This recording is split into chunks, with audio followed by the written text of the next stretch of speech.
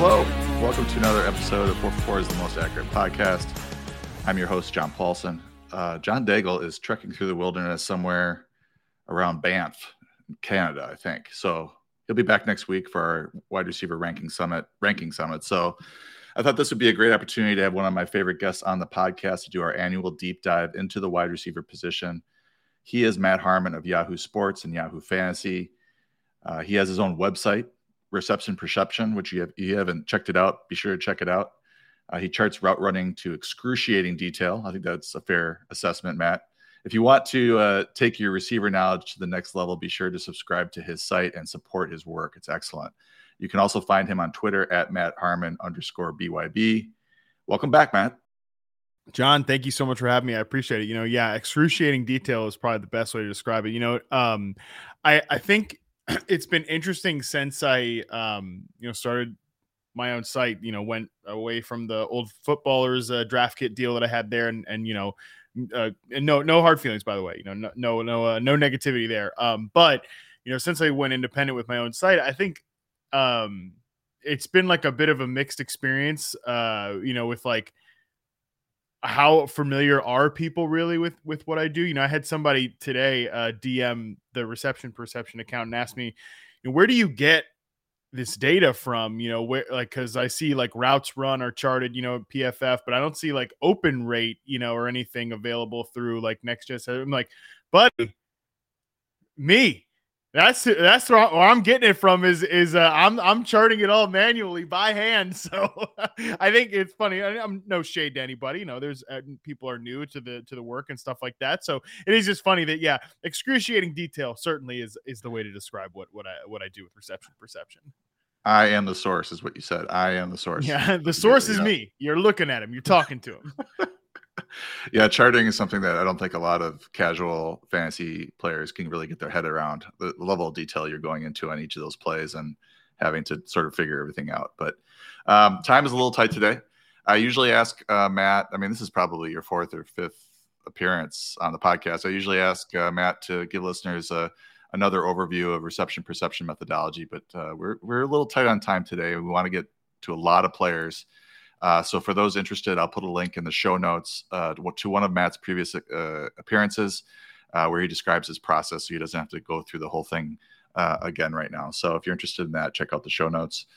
Let's just jump right in and start talking about a few players who are particularly intriguing this season. One note on all this is I'll be mentioning my quote-unquote one number rankings where I compile Matt's reception perception data into one number so I can quickly see how well that player did in Matt's charting in any particular year. I don't really publish these numbers because it's just out of respect for Matt's work. I want you to sign up for his site and support it. But it's a good reference for this discussion, so I will mention that a bit in the podcast. And I also use it to inform my own rankings on the site and projections on the site. So the first section here, I would call it, are these players ready for prime time? And these players really improved year over year, looking at 2020 to 2021 data. And I know you love this first player and are really high on him heading into this season. Michael Pittman, he has the wide receiver 14 ADP. He moved from 30th in the one number rankings up to 7th in 2021. I will just go through my reason I moved him up to 10 recently. Just looking at the volume of this Colts offense, 30.6 pass attempts last year. But they averaged 34.5 with Phillip Rivers at quarterback in 2020, 40.3 with Andrew Luck in 2018. Matt Ryan has averaged 32.9 pass attempts, 39.1 and 41.1 pass attempts in his past 3 seasons. So if they do even open up the passing game even a little bit, it's really going to help Michael Pittman. And I believe you think that he's ready for prime time. Yes, absolutely. And by the way, to give some credit to your one number rankings, I believe this year it's Cooper Kupp number 1, Davante Adams number 2. So good. I like to see if metrics pass the sniff test, and that's a good sniff test right there. Those are the 2 best receivers in the one number reception perception rankings. Michael Pittman. I'm so high on this player. You mentioned it last year. Like there were some good signals in his reception perception profile, and I was very bullish on him last year. He cleared that like 70% success rate versus man coverage number that we want to see from like our outside perimeter receivers. But there were still some holes in the profile. He was injured obviously last year or his rookie season. Didn't play like a complete year. He got off track early, especially with the injury too. It didn't really get integrated in the offense until later in the year. But then in 2021, I mean, obviously puts up pretty decent numbers with a bad quarterback in Carson Wentz. I know that like some of his ancillary metrics look pretty decent, or even some of his raw stats look decent, like touchdown interception ratio. But Carson Wentz is not an above average quarterback, but Frank Reich did elevate him at least to get him to average. Now, Matt Ryan, I think, is a huge upgrade on Carson Wentz at this point. I saw Graham Barfield, and I quote tweeted these as well. If people want to just go to my Twitter feed, easily find it, posted some accuracy numbers, the difference between these two guys. I think it's a huge upgrade. And Michael Pittman, as a pure individual talent, I think is still underrated by folks out there, because I think he really is ready, not just for prime time. I think he's ready to ascend to like alpha wide receiver status, like a potential, not just top 10 fantasy receiver, but I could see him being considered widely as like a top 10 receiver in like that AJ Brown conversation by the end of this coming year, because he's just that good, man. I mean, 96th percentile success rate versus press coverage. Like I said, I expected good things last year. He exceeded even my expectations. And I think there are a couple of different players I compare him to in his reception perception profile. One, I sort of think coming into the NFL, I thought he was very like Allen Robinson-ish, like, the old Allen Robinson days when he was like a big-time vertical threat down the field. I think he still has a lot of that. Like, he's great on 50-50 balls, one of the best contested catch rates from last year. I think he can win in that style, but I also think like the way he moves so fluidly and gets separation on routes like the slant, the dig, the curl is very Keenan Allen-esque. Like, I think how Allen, especially not the last couple of years, but more so, the Phillip Rivers days, would just thump defenses on those short in-breaking routes, the intermediate routes. I think that Michael Pittman has a lot of that in his game too. So really, I think he's just a complete player. Don't think he has really like a glaring flaw in his game. And he just got like a pretty decent quarterback upgrade. I think he just checks so many boxes for, I wouldn't call him like a breakout candidate, but yeah, sort of ready for prime time. It's a great way to describe it. He's ready to take that next step into true number one wide receiver territory. Yeah, and part of the purpose of this pod, and I think if you go back and listen to the previous episodes, we talk about a lot of players, but we also are highlighting breakout players that are coming from not nowhere, but maybe 5, 6, 7, 800 yards. This is a player, and this is an interesting exercise to partake in, because he's going in the third round. And if you can find a guy in the third round that's going to end up as a wide receiver 1, then you don't have to use your first or second round pick on the receiver position. You can grab a couple of running backs that are going to see 20, 25 touches a game, and then use your third round pick on a Michael Pittman, and you're going to end up with somebody that might crack the top 10 and kind of offset, the Jamar Chases, the Justin Jeffersons of the world that the zero RB folks like to draft in the first round. So that's what we're looking for, is value. And in this case, it's value. Maybe later it's breakout. Another player who I think you're pretty high on, and I'm certainly bullish on him as well, CeeDee Lamb. He's the wide receiver 6, so people are already on him because of the Amari Cooper leaving. But he really improved his route running too, it appears. 22nd last year, 8th this year in the one number rankings. Love to see this out of Pittman and Lamb, these young players making that sort of leap in their second season in your route running charting. It's just great to see. He saw 111, 120 targets in his first 2 seasons. He's one of 32 receivers in the Super Bowl era to gain at least 2,000 combined receiving yards in his first 2 seasons. And I think it's, his upside, the ceiling is just crazy because of the fact that Cooper left, 104 targets, and Cedric Wilson left as well, 61 targets. So Dak Prescott's a pretty good quarterback. This offense is probably going to throw the ball a little bit more if that defense regresses at all. Talk about Lamb a little bit. Yeah, I think that really there's not a lot of holes to poke in CeeDee Lamb's like profile this year. You mentioned it, like he's tethered to a good quarterback. Like if you think Dak Prescott's like a bad quarterback, or you're not even really living in reality, right? Like he's a good quarterback. That's check one box. Like he's going to have a dominant target share in this offense. And Dallas plays pretty fast. They play with the pretty decent pace. Like historically the last few years, like they could be a very pass heavy offense this year. And I don't think anybody would blink an eye. And really the last question is just how good is CeeDee Lamb? CeeDee Lamb is really, really, really good. And I think that, people discount the fact that he's played in his first 2 years with a lot of really good players around him. You know, Amari Cooper, I think, is a little overrated. I don't think he's a number one receiver, but he's a guy that is going to earn like 100 plus targets every single year, take it to the bank, like at a bare minimum. You know, Michael Gallup is still a really, I think, underrated player who's a good X receiver who brings a lot of value to that offense, and they're going to miss him while he's gone. Then you just look at CeeDee Lamb as an individual talent. So, like, I don't really care about his production over the first couple of years, like that it hasn't reached like his dynasty asking price or whatever. Because when you just isolate him as an individual player, like these receivers that clear 75% success rate versus man coverage, check for CeeDee Lamb last year, and 80% success rate versus zone, like these are some of the best receivers in the league. Like guys that do that on a consistent basis, and obviously we have like a sample of just a couple of years here with CeeDee Lamb, they don't fail. Like they go on to become great receivers in the NFL. And I think that's what we're looking at with CeeDee Lamb last year. Like he took that next step that we want to see, 91st percentile success rate versus man, 82nd percentile against press. Like I think he can win in all areas, all levels of the field. Really the thing to me, John, is like, I just want to see Dallas kind of settle on a role for him. They've kind of like moved him between outside and slot based on like who other guys are like who's playing or whatever. Enough with that already. Like I think he just needs to go into Amari Cooper's vacated flanker position, and I think he'll be a huge upgrade there. And I think he can, you know, move around a little bit pre-snap and use him inside. Sometimes that's great, but I think they just kind of need to settle on a plan with him. And I think that like they will. Would you be, John, would you be shocked at all if CeeDee Lamb leads the NFL in targets this year? I know it's like he's not a favorite, you know, to do it based on the odds, but I wouldn't be surprised if he did.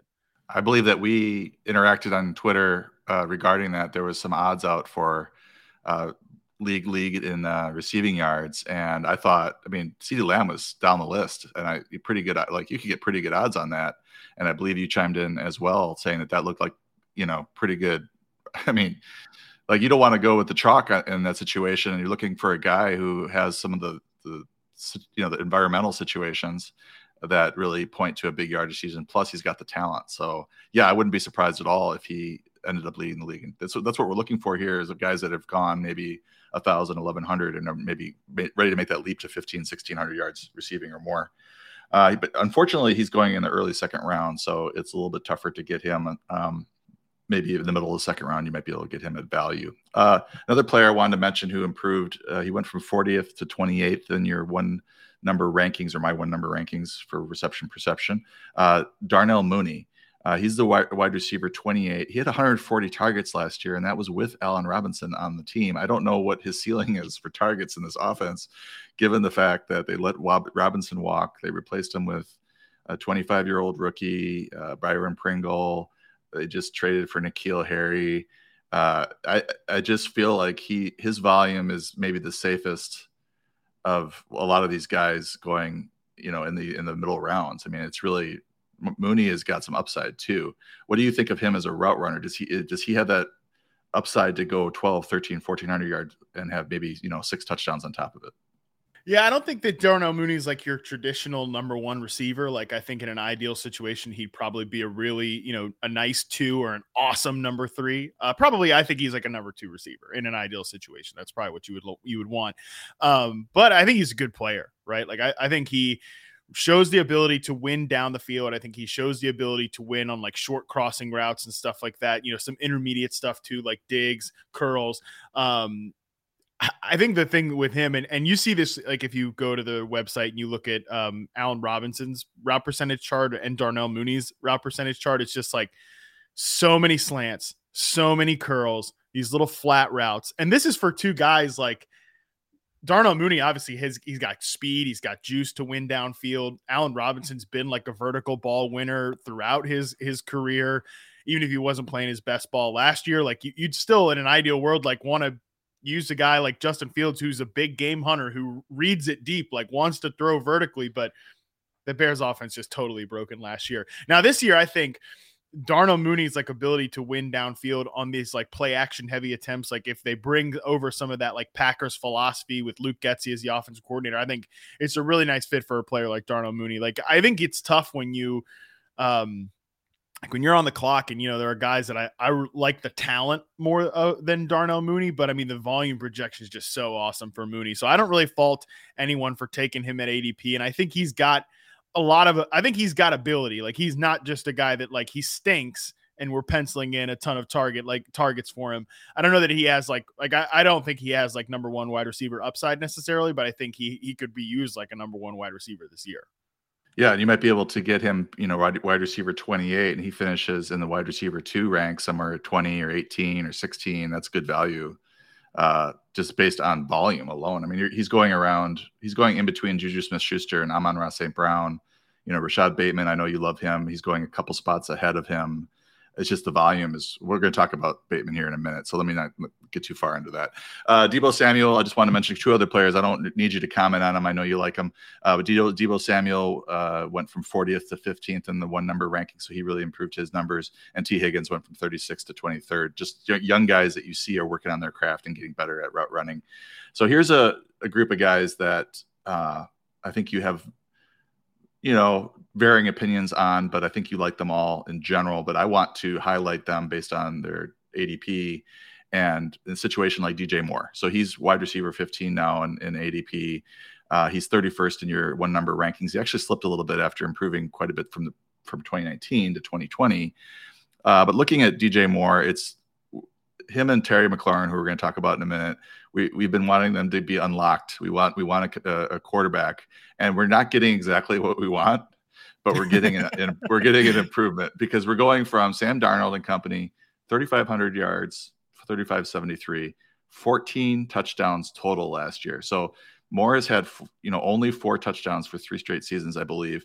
And Mayfield's career averages, if you look at just his career numbers, on a per game basis, they equate to 4,002 yards. That would be a 12% increase in yardage, and 26.1 touchdowns. That's an 86% increase from the 14 touchdowns that Sam Darnold and company threw last year. So I think it's wheels up for Moore. Do you agree?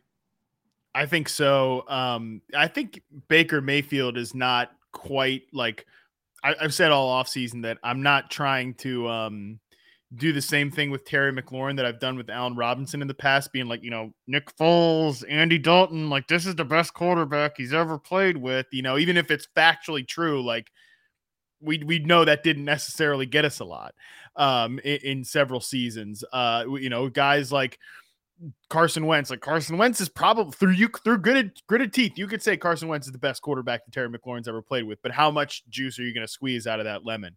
Now I think with Baker Mayfield, Baker Mayfield's better than Carson Wentz. Like Baker Mayfield, I think is probably an average starter, or a really great backup. So I think you can at least be relatively enthusiastic that DJ Moore is getting a pretty good quarterback upgrade here. And I really like DJ Moore as a player. Like you mentioned, there were some parts of his numbers that slipped last year. I also think just playing in such a dysfunctional environment, I'm not high on like the Panthers ecosystem at all. But I still think the fact he's at 70.5% success rate versus man coverage last year, like that's what we want to see again from an outside perimeter receiver. I just wished I wish the Panthers would use DJ Moore a little more creatively. Like I wish they would line him up inside more, but they pretty much just run him out as a pure X receiver. Don't give him a lot of opportunities to break tackles over the middle of the field, stuff like that. I think DJ Moore's a great player. I just think quarterback play hasn't been the only thing that's going against him at this point. Like some of it has been at times like he's been a raw route runner, he's been a raw technician, but I think he's pretty much there. I think he's pretty much established. I also just think that this current coaching staff, like with Matt Rule and even when Joe Brady was there, they just kind of pigeonholed him into this traditional number one X receiver role. And I think he can win in that environment, but I think he'd almost be better served, being used in not like the running back stuff that Deebo Samuel does, but some of the, move around pre-snap, be the flanker, just run a ton of dig routes, slant routes, crossing routes, stuff like that. And Moore's never, unfortunately, really been used that way. And they have Ben McAdoo now at OC, so we'll see if anything changes. At least there's a potential for change with the new offensive coordinator there. Since you mentioned him, let's jump ahead to Terry McLaurin, then we'll go back and talk about my favorite receiver, Deontay Johnson. Terry McLaurin, and I wanted to just comment on we're going from the hodgepodge of quarterbacks that he had to Carson Wentz. And so what I want to say about that is that Wentz had the 12th highest adjusted completion percentage on deep balls per PFF. So the one thing he did really well last year was throw the deep ball. Heinicke last year was 33rd in that metric. And you just look at the players that McLaurin has had throw to him. He's received the most targets from Taylor Heinicke, 123, Dwayne Haskins, 98, and Case Keenum for 41. And Keenum was the best of the bunch. And he, with Keenum, McLaurin averaged 10.6 yards per target. Keenum had 142.9 quarterback rating when targeting Terry McLaurin. So what I'm getting at is that if Wentz can be as good as Case Keenum, which I don't know, what am I even saying? This question. What are you? That's tough. It's a tough thing to say. if Wentz can be mediocre or below average, even, it's going to be better than what McLaurin has seen basically over the entirety of his career. And he's already cracked 1,000 yards twice. And what the question is about McLaurin, he's going pick 39, 40. So he's a 4th round receiver. And we love his route running. He signed the big contract. And now they have a guy who can at least hit him deep. I feel like this is an upgrade for McLaurin. Maybe not as big an upgrade as it was for DJ Moore in Carolina, but I think this is an upgrade.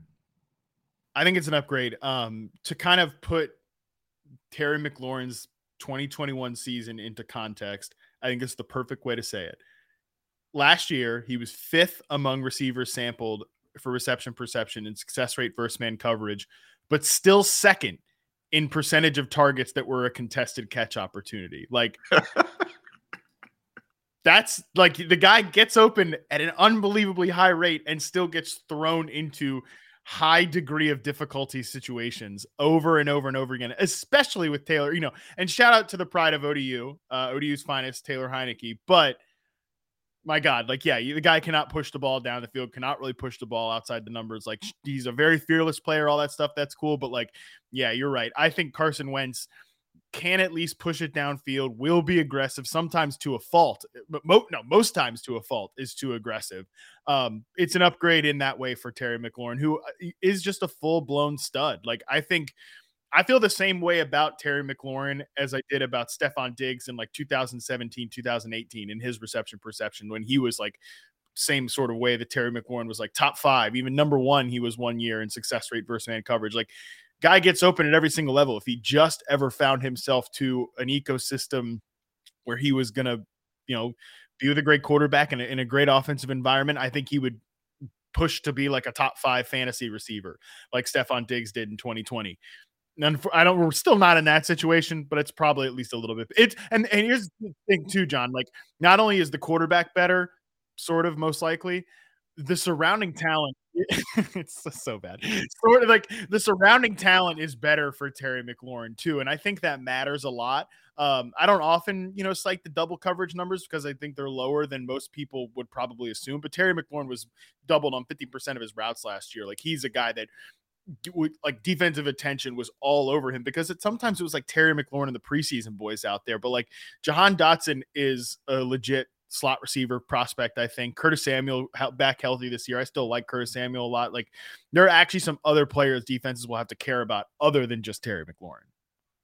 I agree. I think, and he's wide receiver 19 right now. And I think that's 4th round. You have a chance. He has a chance for wide receiver 1 numbers.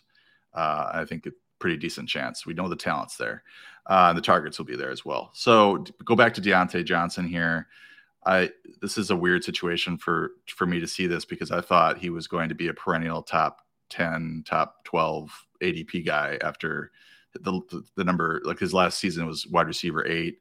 The year before he was wide receiver 20. So he was ascending, playing with Ben Roethlisberger. I'll just keep my adjectives minimum. It wasn't so this is another player here. We have a quarterback change, and this one I think people are thinking that's going to be for the worse. And I think you do have a lot of pass attempts with Ben Roethlisberger. He's going to check into a lot of pass attempts, which boosts the volume of the passing attack.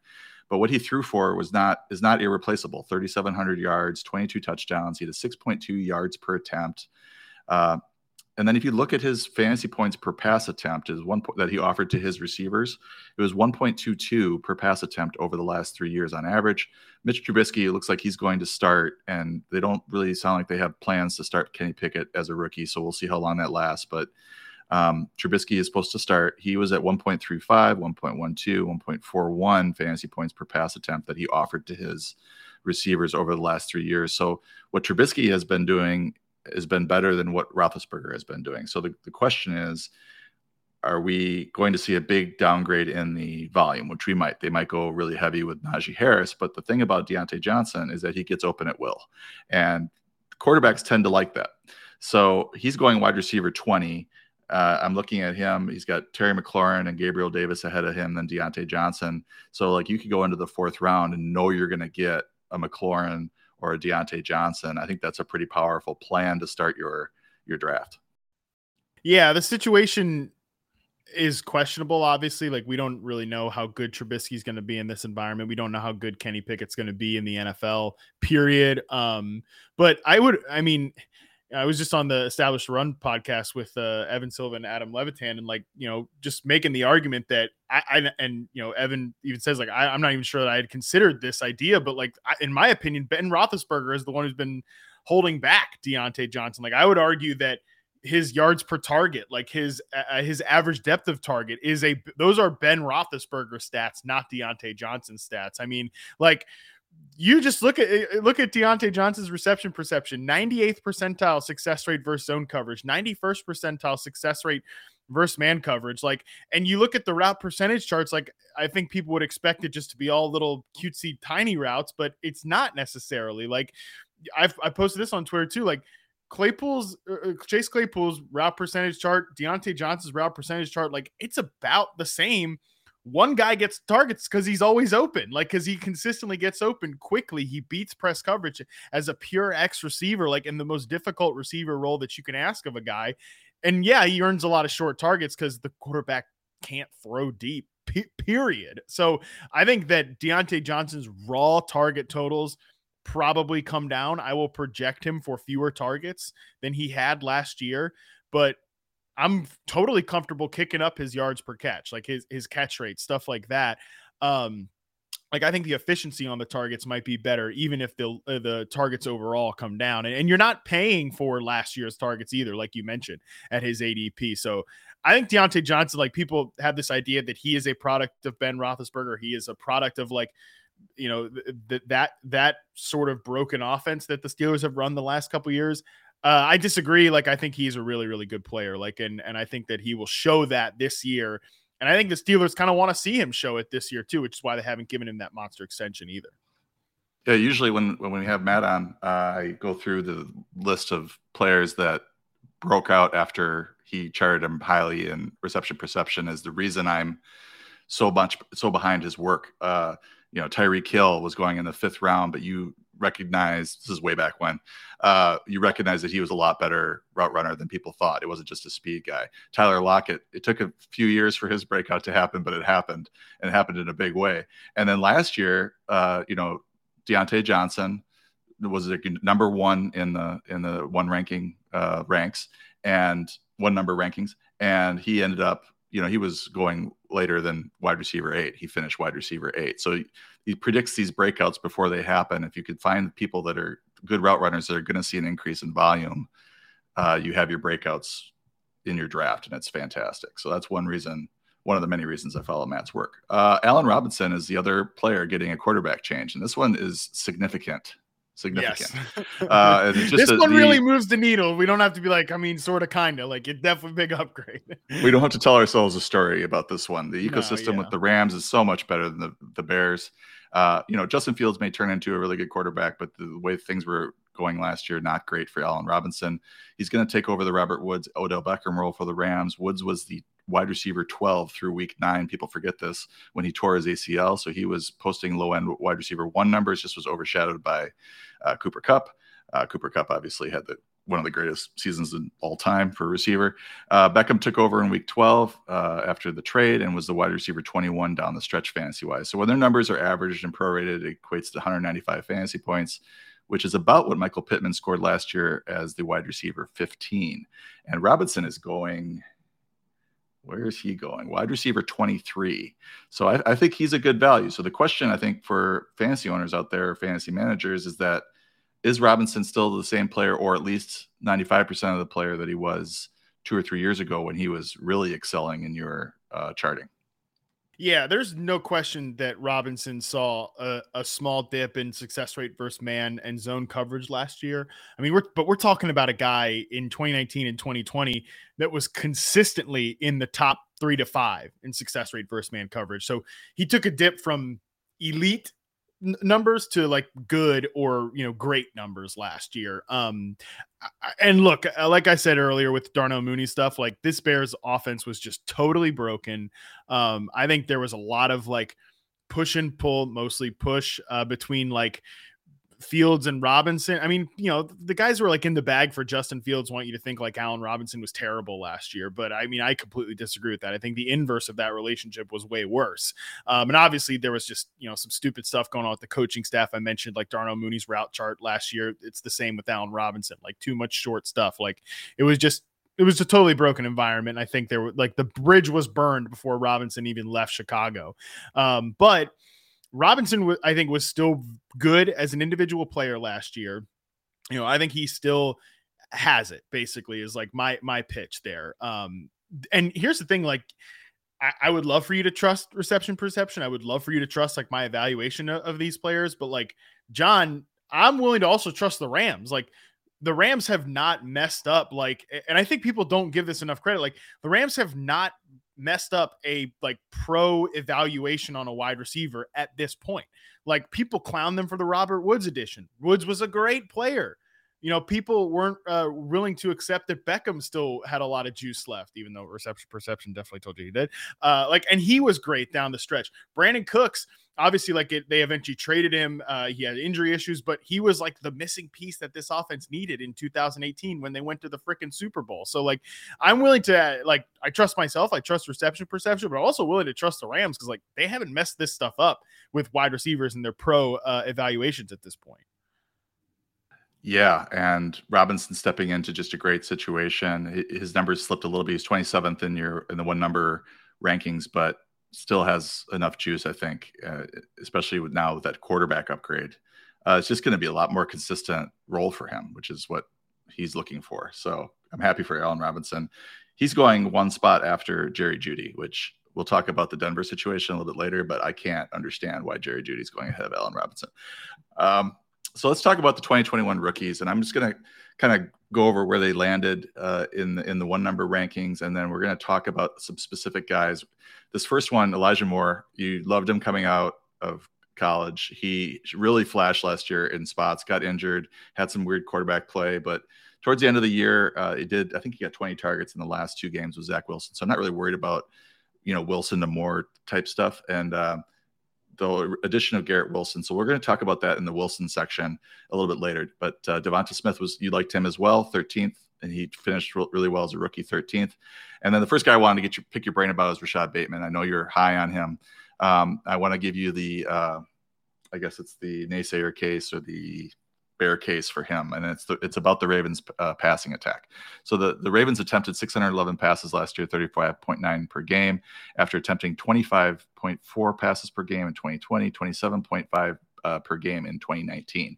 They want to get back to the running game, according to the beat writers and everything. So how far back they go is going to drive, I think, it's going to really determine Bateman's upside. Because if you look at their top 2 targets each year, it was Marquise Brown and Mark Andrews. They combined to average 11.6 targets per game in 2019, only 12.5 targets per game in 2020, and then that jumped to 18.1 last year. So if they go back to 11 to 12 targets for those top 2 guys, then I think we're in trouble. Either Andrews or Bateman is not going to live up to their ADP. If they're in the 15 to 16 range, I think they both can perform.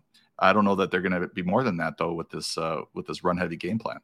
Yeah, I think it's difficult, obviously, with the Ravens passing offense. We know that. I don't know that they're going to go back to like the complete Stone Ages with their rushing attack, like especially because like the main argument that they're going to get back to it is, well, their running backs are healthy, but like their running backs aren't healthy right now. Like, J.K. Dobbins is kind of like could be on the PUP list to start training camp. Like, so we could be looking at like a Mike Davis is getting the most carries in the preseason or week 1 or something. Like, we know how that went for the Falcons last year. Like they could be.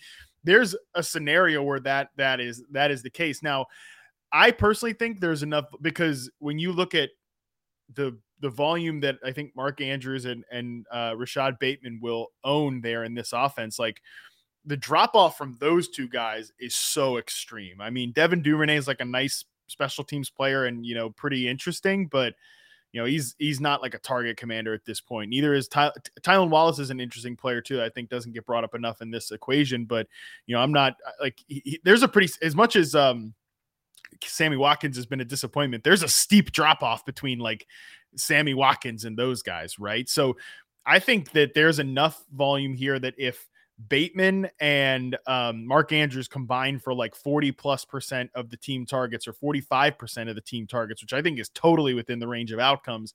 You know, playing with an efficient quarterback like Lamar Jackson has been an efficient passer when he's been, you know, at his best. And I think this could be one of his best seasons. Like everything is set up really well, I think, for Lamar Jackson this year. Playing for a contract. Like I think that there's enough efficiency and enough like volume for Bateman to get there. You know, if he was, and I just think he's a great player. You know, I think he is a great player that the Ravens are betting on. Like they've made a huge bet on Rashad Bateman, and I'm with them on that bet. Yeah, you'd like to see, if for him to really break out, you'd love to see the touchdowns for Lamar Jackson to get back above 30. I think he had 36 when he broke out 2019, if I remember correctly. But if you can get 30 pass attempts per game, and they're getting, I was gonna throw out 50% combined, so 25 each or something like that. I think that's even doable. Then they're getting 15 targets apiece, and that's certainly doable for both players to be the, you know, fantasy starters. Okay, moving on to Ja'Marr Chase. He was 16th in the one number rankings. And then I want to ask you about Rondale Moore. And this is, I think I figured out why he's popping in the one number rankings. It's because he never saw any man coverage, right? So he was he saw only zone. John, he didn't play wide receiver last year. That's why he like, I saw that too. I was like, geez, that's aggressive for Rondale Moore. But yeah, I mean, the guy didn't even really play wide receiver last year. So, and then I went to read your write-up, and that's basically what you said. He was playing something, but it wasn't really wide receiver. So I guess the question is, you know, he did well against zone, you know, for what it's worth in the charting. Didn't really run anything against man. He was running out of the backfield a lot, which is, you know, unusual. This year, Christian Kirk is gone. The slot snaps are open. And to start the season, no DeAndre Hopkins for the first 6 games. Do you think Rondale Moore is capable of getting off to a pretty hot start here in 3 wide receiver sets with Marquise Brown and AJ Green? I really have no idea, dude, what to do with Rondale Moore. Just a couple nuggets from his reception perception profile. Like I called it the weirdest profile I've ever written, and I think it's far and away the weirdest. Rondale Moore ran a screen on 29.9% of his sampled routes. That's the most in RP history by a lot. Like the previous high mark, I think, was Deebo Samuel in his like injury wreck 2020 season at 18%. You know, that's still like the next highest guy besides Deebo, who I think you can kind of throw out because they had him in a weird role because he was hurt. It's like 14% by our guy Albert Wilson. That's like almost a 50% drop off from what Moore did in 2021. He faced zone coverage, like you said, on 89% of his sampled routes. Like Cooper Kupp's the only other guy that ever gets above like 70%. So that's a crazy outlier. Like he lined up in the slot on 66.5% of his sampled snaps, in the backfield on 18%. That's the highest ever in reception perception history. Like I said, he just wasn't playing wide receiver last year. So I really have no idea what to do with him. Like, I think he's got some skills to be like a pop gun slot receiver type of guy, but like, I think that is it. Like he has to play in that role. And, you know, Marquise Brown, I think, would be great as like the Christian Kirk vertical slot receiver replacement. I just don't, and the Cardinals, I don't trust them to be creative or static with creative with players' usage, because they're so static. Like even when DeAndre Hopkins gets hurt last year, they don't move like AJ Green to DeAndre Hopkins' position. They just drop this guy like Antoine Wesley and run the exact same offense. And it's just, that's why I think that's part of the reason why their numbers are so steep in terms of the drop off when Hopkins leaves the field for Kyler Murray. So John, I just have no idea. Like, I don't know what to do with Rondale Moore. Like, I think he's got some skills. He's good after the catch. But I mean, just such a strange role last year. And I don't know if I don't know if they expand him beyond that. I don't know if he can expand beyond that. And I like I said, I think he needs to play in the slot, but I'd almost rather see Marquise Brown, who's a great zone beater and kind of an underrated player. I think he gets too much hate for being like the size of a middle schooler. He should be like the Christian Kirk replacement, I think, more so than Rondale Moore should be. That's going to be the interesting thing. And 3 wide receiver, they run a lot of 4 wide receiver sets, I believe, but 3 wide receiver sets is Rondale Moore or AJ Green going to be on the field once DeAndre Hopkins comes back? That's the question. Long-term value of Rondale Moore. Can they're talking about doing more with him and having him do more, like just having him to be a bigger part of the offense. And Cliff Kingsbury is talking about it like openly, but it's interesting. And maybe I'll hit you up in Twitter in the DMs to talk about why he popped it at 18th. So I think I figured it out with the way I do my numbers. So Jalen Waddle was 29th, which was a little bit disappointing, but he had a really good rookie season. I was all over him thanks to your college scouting, your college charting of his college tape. He really did well in in those numbers, and was landing in a pretty good spot in Miami in terms of role. So I was tweeting out the Penguin gifts left and right and telling all my subscribers to draft him. Everybody, I got a lot of thank yous afterwards. So thank you to you, Matt. Amon-Ra St. Brown came in at 33rd, Nico Collins 39th. Kadarius Toney is the next player I want to talk about, go into a little bit of depth with, because he's the wide receiver 42 ADP. So it's climbing, and they're talking about him being the favorite to start opposite Kenny Golladay outside. He was 47th in the one number rankings, and his numbers were a little higher than I expected based on your college numbers. You're charting for him in the college tape. But was he a pleasant surprise for you at all, or are you just kind of where you were with him when he came out? I definitely would say he was a pleasant surprise, because I think the way his success rate versus zone coverage is pretty good, like 80%. His success rate versus zone pretty good, but I was not surprised at all to see his success rate versus man and press numbers are terrible. I think he is still really, really, really raw as an outside route runner. I mean, and look, the fact that they're going to line him up outside, I don't think means he's not going to be their X receiver. Like Kenny Golladay is going to run in that position. By the way, Kenny Golladay terrible last year. And I was kind of my opinion on Kadarius Toney from a fantasy perspective was going to depend a lot on how Kenny Golladay played last year in reception perception. Now I'm willing to be okay, Kadarius Toney wide receiver 42. That's fine. Go ahead and take him there, because my faith is so burned on Kenny Golladay at this point after how poorly he played last year. I think there are players of this archetype, these guys that don't beat man coverage at a high rate, but beat zone coverage at a high rate. There's guys like that have succeeded over the last few years. Typically you would prefer they line up in the slot a ton. And that's kind of the question with Kadarius Toney is how often is he going to line up inside? But I'm not all. I think the fact that he's going wide receiver 42, I'm comfortable with that, but I don't want to get too aggressive with him, because I think it's still an outstanding question. How good is he? I think he is still extremely raw as a technician.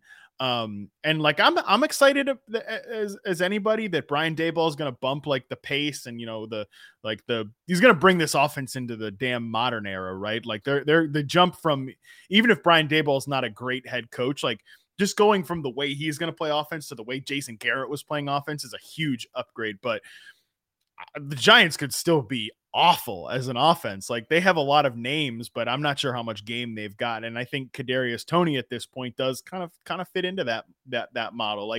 He's a really exciting player in the open field, great after the catch, and a better zone beater than I think expected. But I think there's still questions about how good he can be. Yeah, I think the question we have is at least you can tell yourself a story about Brian Daboll creating a role for him where he's going to be able to thrive, and they can get him the ball where he does thrive.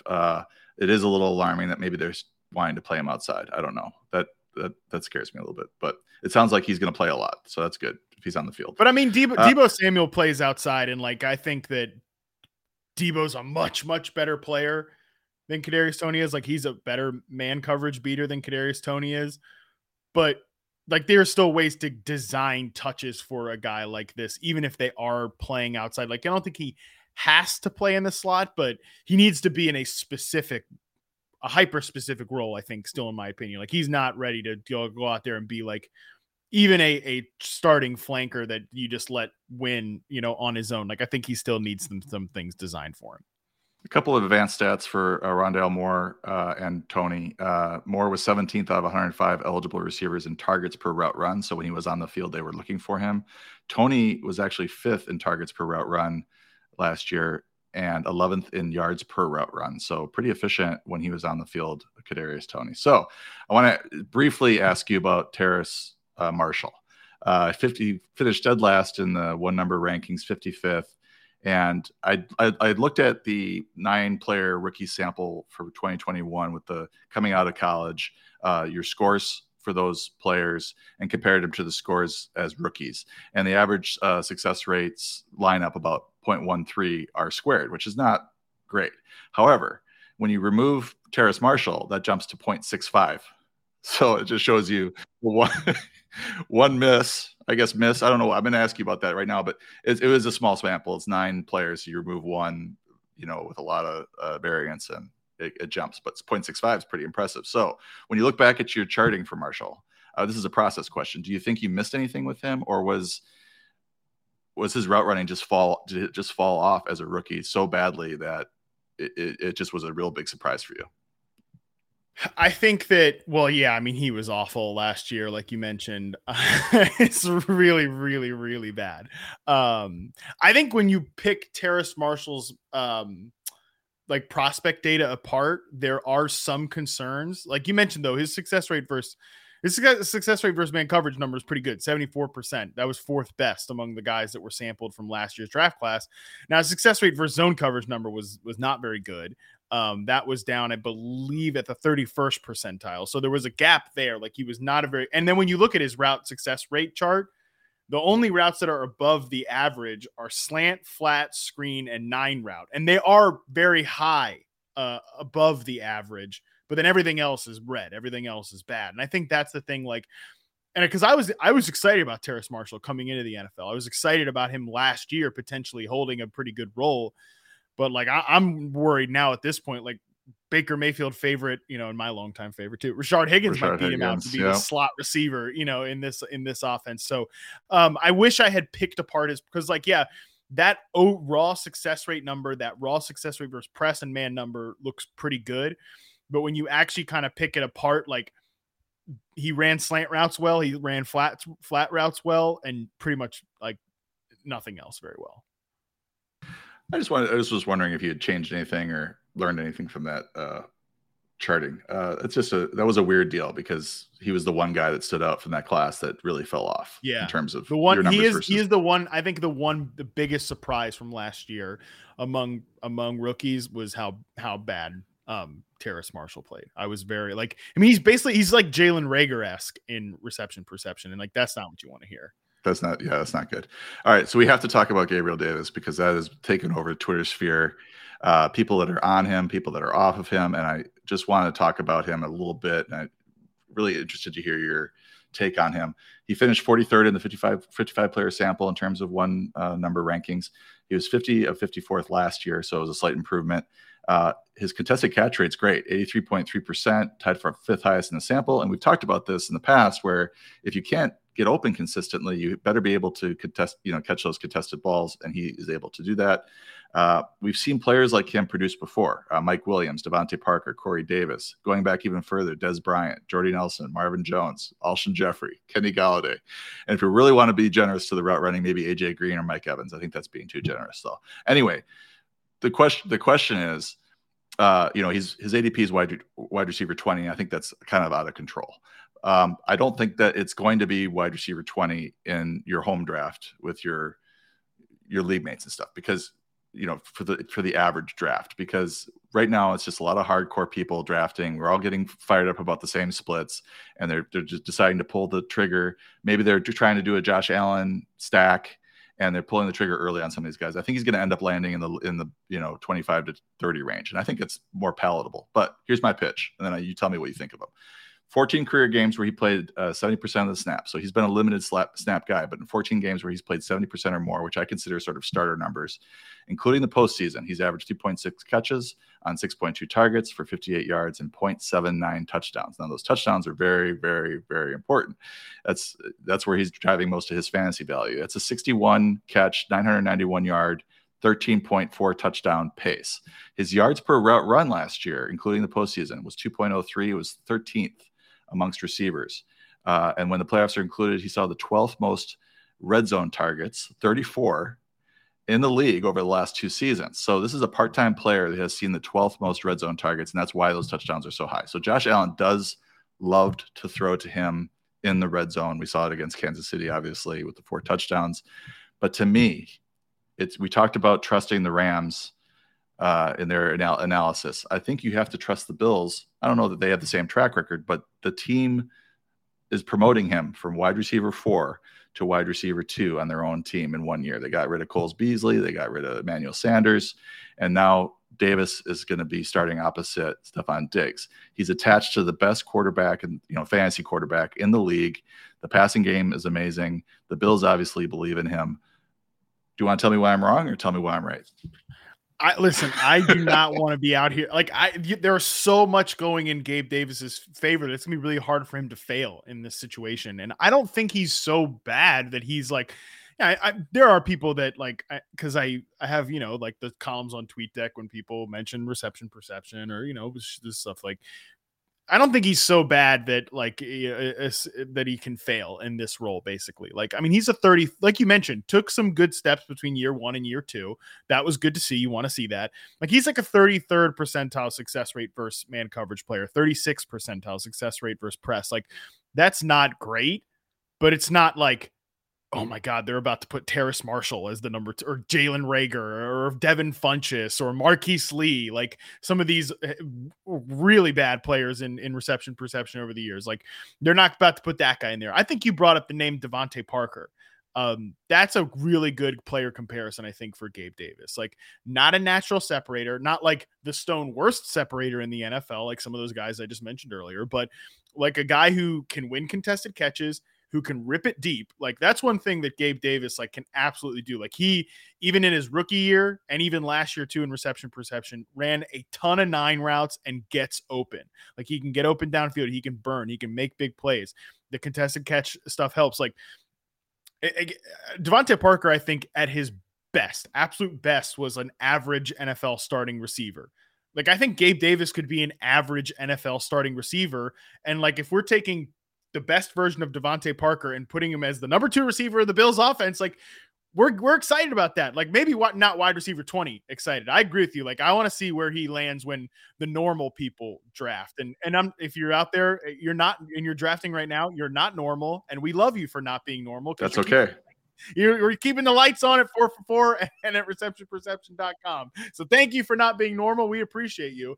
But yeah, when other people draft in August and September and stuff, I bet you he falls more wide, his consensus Fantasy Pros rank or Fantasy Pros ADP is wide receiver 30. I bet he comes in around that, and I'm totally fine with that. I don't want to be out there as a full fade on Gabe Davis because he's just a potentially average player. This is a great situation, and you mentioned it.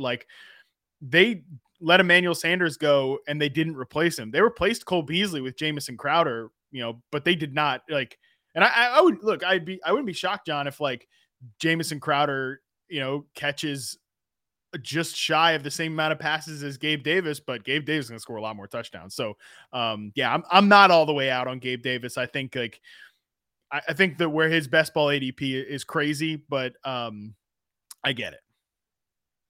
So I think you answered that correctly. I'm going to give you a point for that one. But I think that's definitely the ADP. He's going ahead of Deontay Johnson right now, and I can't take that. But as you mentioned, later on in the summer, let's see where he lands. And I'll be really interested to see his ESPN ADP and his Yahoo ADP and where he's landing with the norms, as you mentioned. So let's talk about the rookies, because you did study these guys, and we're looking for breakout players. These are guys that could come into the league straight away and produce. And I think the guy that has the most favorable role stepping in terms of his floor for targets is Drake London. Playing in Atlanta, they lost Calvin Ridley, Russell Gage. It's just him and Kyle Pitts, basically. I feel like his floor is 120 targets, and that might be conservative. Is he good enough? And I think he did pretty well in your charting, but is he good enough to take advantage of that and maybe post a wide receiver 2 type season? Yeah, I really like Drake London. I'm a big fan. I think he, like, the arguments that he couldn't separate were kind of nuts to me. Like, he was number 4 at success rate versus zone coverage, pretty solid success rate versus man as well. I think he's gonna really run in a high percentage role there in Atlanta. I can't wait to see what they do with like Kyle Pitts and Drake London, because like Kyle Pitts played a bunch of X receiver last year. Like, there's a chance like he takes more outside snaps than Drake London does, and that's really exciting potentially. Like, I'm not trying to get too excited about this Falcons offense, because it's going to be run by like Marcus Mariota and potentially a 3rd round rookie and Desmond Ridder. But the target projection is really nice for Drake London, and I'll be willing to draft him at reasonable spots just because I think good player and obviously great opportunity. Yeah, he's going wide receiver 37 right now. And I just, I never thought I'd say this, but imagine if Matt Ryan was a quarterback there, like how high would be? Oh, dude, yeah, we'd be sky high on like Drake London. But yeah, I think he runs the type of routes. Like, you look at his route tree, it's really like slants, curls, like flat routes, stuff like that. Like, he runs a lot of high percentage routes for a big guy. He's just so fluid. But he can make plays down the field as well. Can get open on 9 routes and win contested catches. Yeah, I like it. Given where he's going, I think I like him at value. Chris Olave was a player that I was really hoping the Packers would go and get. Especially after reading your write-up on him. You called him, should have known better. You should have known better and to get your hopes up. Well, everybody's reading reception perception in the NFL, so this is why. The best route runner and separator in the class, he called him, and he said it's not even really close. Olave is interesting for a couple of reasons, but one is, he's got Jameis Winston, which we've seen him support good fantasy receivers in the past. I think he still has it. He's playing in the dome. I want to see that 4.39 speed in the dome. And we don't know about Michael Thomas. So if anybody's fading Michael Thomas, they should be all over Olave, don't you think? I mean, Jarvis Landry, we know he's going to, that kind of threw me for a little bit, because he's going to see the 67 targets. He just does. He soaks them up. But he's not your traditional wide receiver 1 that's going to come in and totally change how the targets are distributed in an offense. I think Olave has a lot of upside, but it sort of depends on what sort of Michael Thomas we get. Yes, I agree with you. But I think he's got a pretty decent floor, even if Michael Thomas, I just don't think that Michael Thomas is going to come in there and own the same target share in the offense that he did with Drew Brees. And I'm a Michael Thomas believer. But it's been like 2 years since we've seen the guy play. So, there's and a lot has changed in the Saints since he was last playing at his peak ability. Like, I don't think Michael Thomas is slant boy or anything like that. I think he was a legit awesome number 1 receiver, but it's just been a long time. I think that even if Michael Thomas plays, I think Chris Olave has a pretty good floor, and I think he's got a really great ceiling if Michael Thomas misses time, like you mentioned. Chris Olave is ready to play in the NFL. He was number 1 in success rate versus man, number 1 against press, and number 5 against zone coverage among the guys sampled last year. Like, I don't think it was close in terms of how technically refined he is as a player, and he's super explosive. Like, he wins downfield, he wins in contested situations. It's just like, it's a natural 1-to-1 fit there with him and Jameis Winston. And I think, like, I'm projecting the Saints to be more pass heavy than they were with Jameis last year, because Alvin Kamara, if he's suspended, like, they ain't running like Mark Ingram and Tony Jones like 30 times a game or something like that. Like, I think they'll be relatively more aggressive with Jameis than they were last year with Sean Payton there, and obviously Alvin Kamara doing his whole thing. So I'm really high on Olave. I think I'm going to rank him much higher than consensus. And I want people that use like my rankings to be ready and willing to take him when in the range that he goes. It's fascinating. And if you hear anything negative on Thomas's ankle again, heading into camp, you just got to pull the trigger on Olave. And then Jameis, just on that note, they did open it up towards the end of the year. His last few starts, they were throwing the ball more than, there was a game manager stuff at the start, but they were letting him throw a little bit later in the season. So I'm hoping we see that. I think he's a pretty good value at quarterback too, by the way. Sky Moore, another player I wanted the Packers to try to go and get. He landed with the Chiefs. He's got Juju, Marquez Valdez-Scantling, Mecole Hardman to compete with, but really charted well at reception perception. Western Michigan product. So I don't know if and how you look at this, but the quality of competition, how that affects your numbers, and if you're cognizant of that. I know it happens with Christian Watson too, as we talk about him in a minute. But talk a little bit about Sky Moore, if you would, and maybe what kind of role he could see in this offense. Yeah, so let's talk about the level of competition thing first, because this comes up a lot with Sky Moore, and it's come up recently with Jalen Tolbert too, as like he's been in the news lately. I think with the NFL, like level of competition is flat enough that I don't really care about it. Like if this guy's got a higher success rate versus man than this guy, like I think he's probably a better route runner, right? Like I think he's probably maybe a better player, just depending on roles, stuff like that.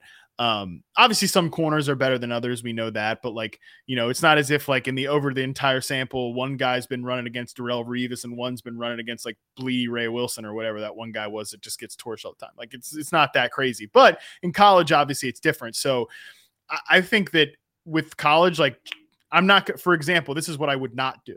I would not go like Sky Moore has a higher success rate versus man coverage than Garrett Wilson. He's better than Garrett Wilson. Or like Jalen Tolbert has a higher success rate versus man coverage than Jahan Dotson. He's better than Jahan Dotson. Like there's a different level of competition there. So I'm not going to necessarily use it to compare within like players to players like that, especially across conferences. However, I am totally willing to say like Sky Moore went out there and was number 2 in success rate versus man coverage, number 1 in success rate versus zone coverage. Like he was out there against, former grocery or future grocery men and accountants and insurance salesmen or whatever the hell they are, and was absolutely kicking their butts, So like, I'm totally okay saying within the individual player profile, like, yeah, for sure. It's the scores are really high because he was awesome. Like at that level of competition, he was absolutely outright dominant. And I think Sky Moore is going to be a really good player. Awesome landing spot. Just my question is really just how soon is he going to get ramped up? Like, is he going to be a starter from day one?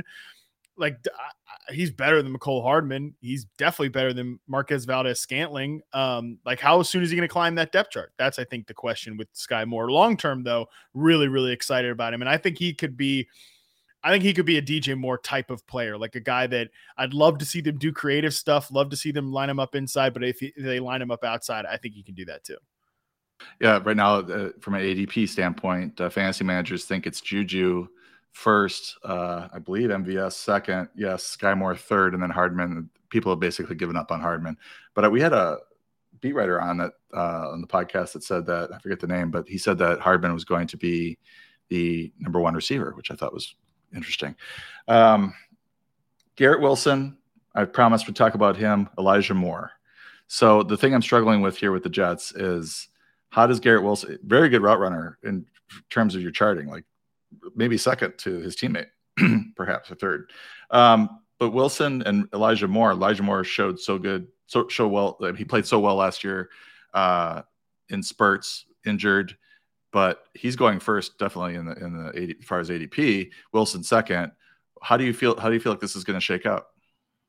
I think that those two guys will be clearly 1 and 2. Like I think Corey Davis is a nice player, but probably like just a guy, like a really solid, nice third receiver. Good to have around, but I don't think he is going to be a big needle mover in my projections for Elijah Moore specifically. Maybe Garrett Wilson. Like that's going to be the question. Just how fast is Garrett Wilson going to be ramped up? I think I'm going to be heavy on Elijah Moore this year and just kind of hold my nose with the whole Zach Wilson thing. Like if Zach Wilson's good, I think Elijah Moore is going to be good this year because I think he's going to be the best receiver on the roster this season. I'll project him to lead the team in catches, yards, etc. And I just love the talent, man. He's so good. Elijah Moore is so good. If Zach Wilson's good, I think Elijah Moore will be good. But if Zach Wilson, even if he's like passable, I think one of these guys, Garrett Wilson or Elijah Moore, is going to beat their ADP. I think I'll probably be heavy on Elijah Moore to be the one to do that. The question is, like, if he stinks, man, if Zach Wilson's bad again, this could go south in a hurry. Because not only could he tank Elijah Moore? Like, there's a lot of good players on this offense. Like, they invested in tight end. They invested in the receiver room with Garrett Wilson. Like, they brought back Braxton Berrios, who's like best buddies with Zach Wilson. They like wear T-shirts with each other's names. They obviously drafted another running back too. Like, there's a lot of touches to dole out in this offense. It's a tough unit to project if Zach Wilson truly is bad. Yeah, and that offensive line's better. So everything's in place for Zach Wilson. So if he can produce, then we might see multiple fantasy players out of this offense. And I think Berrios, you mentioned him, he's going to be the thorn in the side of these guys throughout the season. He's a guy that gets on the field and like gets six or seven targets, and everybody's wondering why he's out targeting Elijah Moore or somebody. So we shall see. I'm going to jump ahead. Christian Watson, you just think he's a direct replacement for MVS as a rookie? Is he that? First of all, and then is there more available as a rookie possibly? Tough evaluation. I wrote him up in the rookie roundup, which basically was the guys that I wasn't able to get like film to get a full sample on, stuff like that. But certainly a guy that has some potential to be a burner. I do think like he's a good replacement for MVS this year. And then what comes beyond that, I really honestly, I'm not that optimistic. But I do think that he can be like a burner for sure this year. What's going to happen in this Green Bay receiver core? You tell me. Yeah, we're looking at. I think this might be a year where everybody's under 800 yards receiving, but there's like totally see that four of them in the 500 to 800 yard range. Sammy Watkins does well and he gets hurt. Randall Cobb does well for a while and he gets hurt. And then maybe Watson 600 or 700 yards if he's lucky. It's a good year, I think. And Tanyan, Aaron Jones. I think Aaron Jones and Aaron Rodgers are the two that you really want. I mean, AJ Dillon too, I think. But I think that right now I'm just waiting for some good news out of camp for these guys to kind of figure out what the pecking order is, because it's really up in the air. So that's waiting for Aaron Rodgers to just acknowledge Christian Watson, like say his name, when he gets asked about say his name, he gets asked about the receivers, he goes through everybody on the roster, and finally gets to Christian Watson. So once he says his name, all right, let's talk about Denver. We've got a few minutes left to wrap this up, but let's talk about the Denver conundrum. Courtland Sutton, he's wide receiver 17 right now. He had 776 yards receiving last year on 98 targets. He was 48th in the one number ranking. So he's not like your traditional great route runner, but he can win down, contested catches, and he's good. He's like the archetype we were talking about. Maybe not a technician, but can still be effective. Jerry Jeudy, wide receiver 22. He was 26th in the one number rankings. My issue with him, and I'll let you talk about these two and maybe Tim Patrick, but Jerry Jeudy's snap percentages just aren't there. 65% last year. It's a new regime, so they may change everything around and force Jeudy onto the field, but I don't know I don't like these ADPs for any of these guys. I'm with you. Don't like the ADPs for any of them. And I go back and forth on what to do about this situation, honestly. Like Courtland Sutton, by the way, I will say this about his season last year. In 2019, 68.5% success rate versus man coverage, 69.1% versus press. Like those are pretty good numbers. Huge fall off last year. Like you mentioned, 60% success rate versus man, not what you want to see. But I have noticed, and I'm going to put an article on the site about this so if people can subscribe and look forward to this, is like we've noticed over the history of reception perception that guys that come off their first year coming off an ACL typically see a decrease in their success rate versus man numbers. Allen Robinson's an example. It took a while for him to get back to peak form after an ACL tear. There's a couple of other examples in there. So stay tuned for that. I think that and the fact that Jerry Jeudy played with a high ankle sprain last year, I'm willing to kind of throw their 2021 results in the trash, but neither one of these guys was that good in reception perception last year. Like neither one of these guys played that well on an individual basis when you isolate them from their quarterback play, which we all know their quarterback play stunk. So I think it's kind of a toss up between these two guys. I'm with you though, that I think the key is figuring out how often is Jerry Jeudy going to be on the field, because Jerry Jeudy's rookie season was really good. Not really good, but pretty promising in reception perception, and did see some increase on like his vertical route success rate, his zone route success rate last year. I'm not all out on Jerry Jeudy basically. I'm not all in, but I'm not all out. What I want them to do is to play Courtland Sutton at X receiver, Jerry Jeudy at flanker, and make Tim Patrick their big slot. Because I think Tim Patrick's probably just a guy, but I think he profiles really well in this offense. Like that wants that power slot element, like an extra juice as a blocker, kind of like an Alan Lazard type of player. I think Tim Patrick would profile really well with that. But like the old regime pigeonholed Jerry Jeudy as like a slot receiver because he's small, and they were, dumb. So that's kind of what I want to see. But I'm with you that I don't at those prices, at those ADPs, I'm not interested in drafting either. All right, last question. We have to wrap it up. But I had to ask you about this. I think actually, by the way, Tim Patrick I do like his ADP. That's the one player of the trio that I like because he's going so late. I have to talk to you about this. So real briefly, 1 minute, Tyler Lockett, he's going wide receiver 47. Please respond. You got it. I mean, he's too good. You have to draft him. You have to draft him. You have to draft him there.